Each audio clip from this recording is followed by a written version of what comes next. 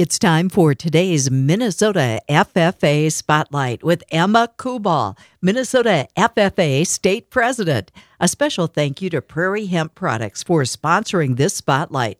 Emma, first of all, tell us about yourself. So I am from Waterville, Minnesota.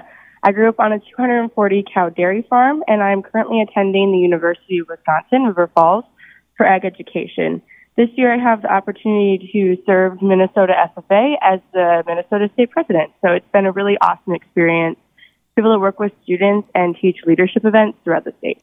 What's happening this month? So on Thursday, my teammate Noah and I are heading to Staples, Minnesota for the Region 2 leadership event, where we get to teach chapter leaders all day long about leadership and the ways that they can lead their chapter this year.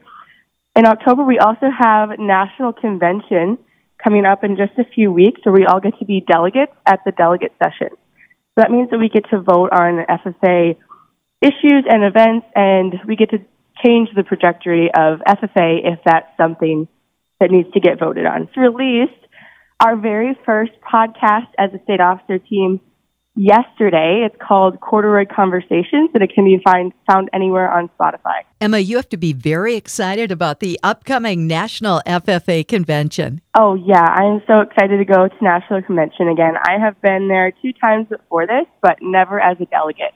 So it's going to be a really awesome experience to have with my teammates and 3 other students from Minnesota. Emma Kubal, President of the Minnesota State FFA. A special thank you to Prairie Hemp Products for sponsoring this spotlight.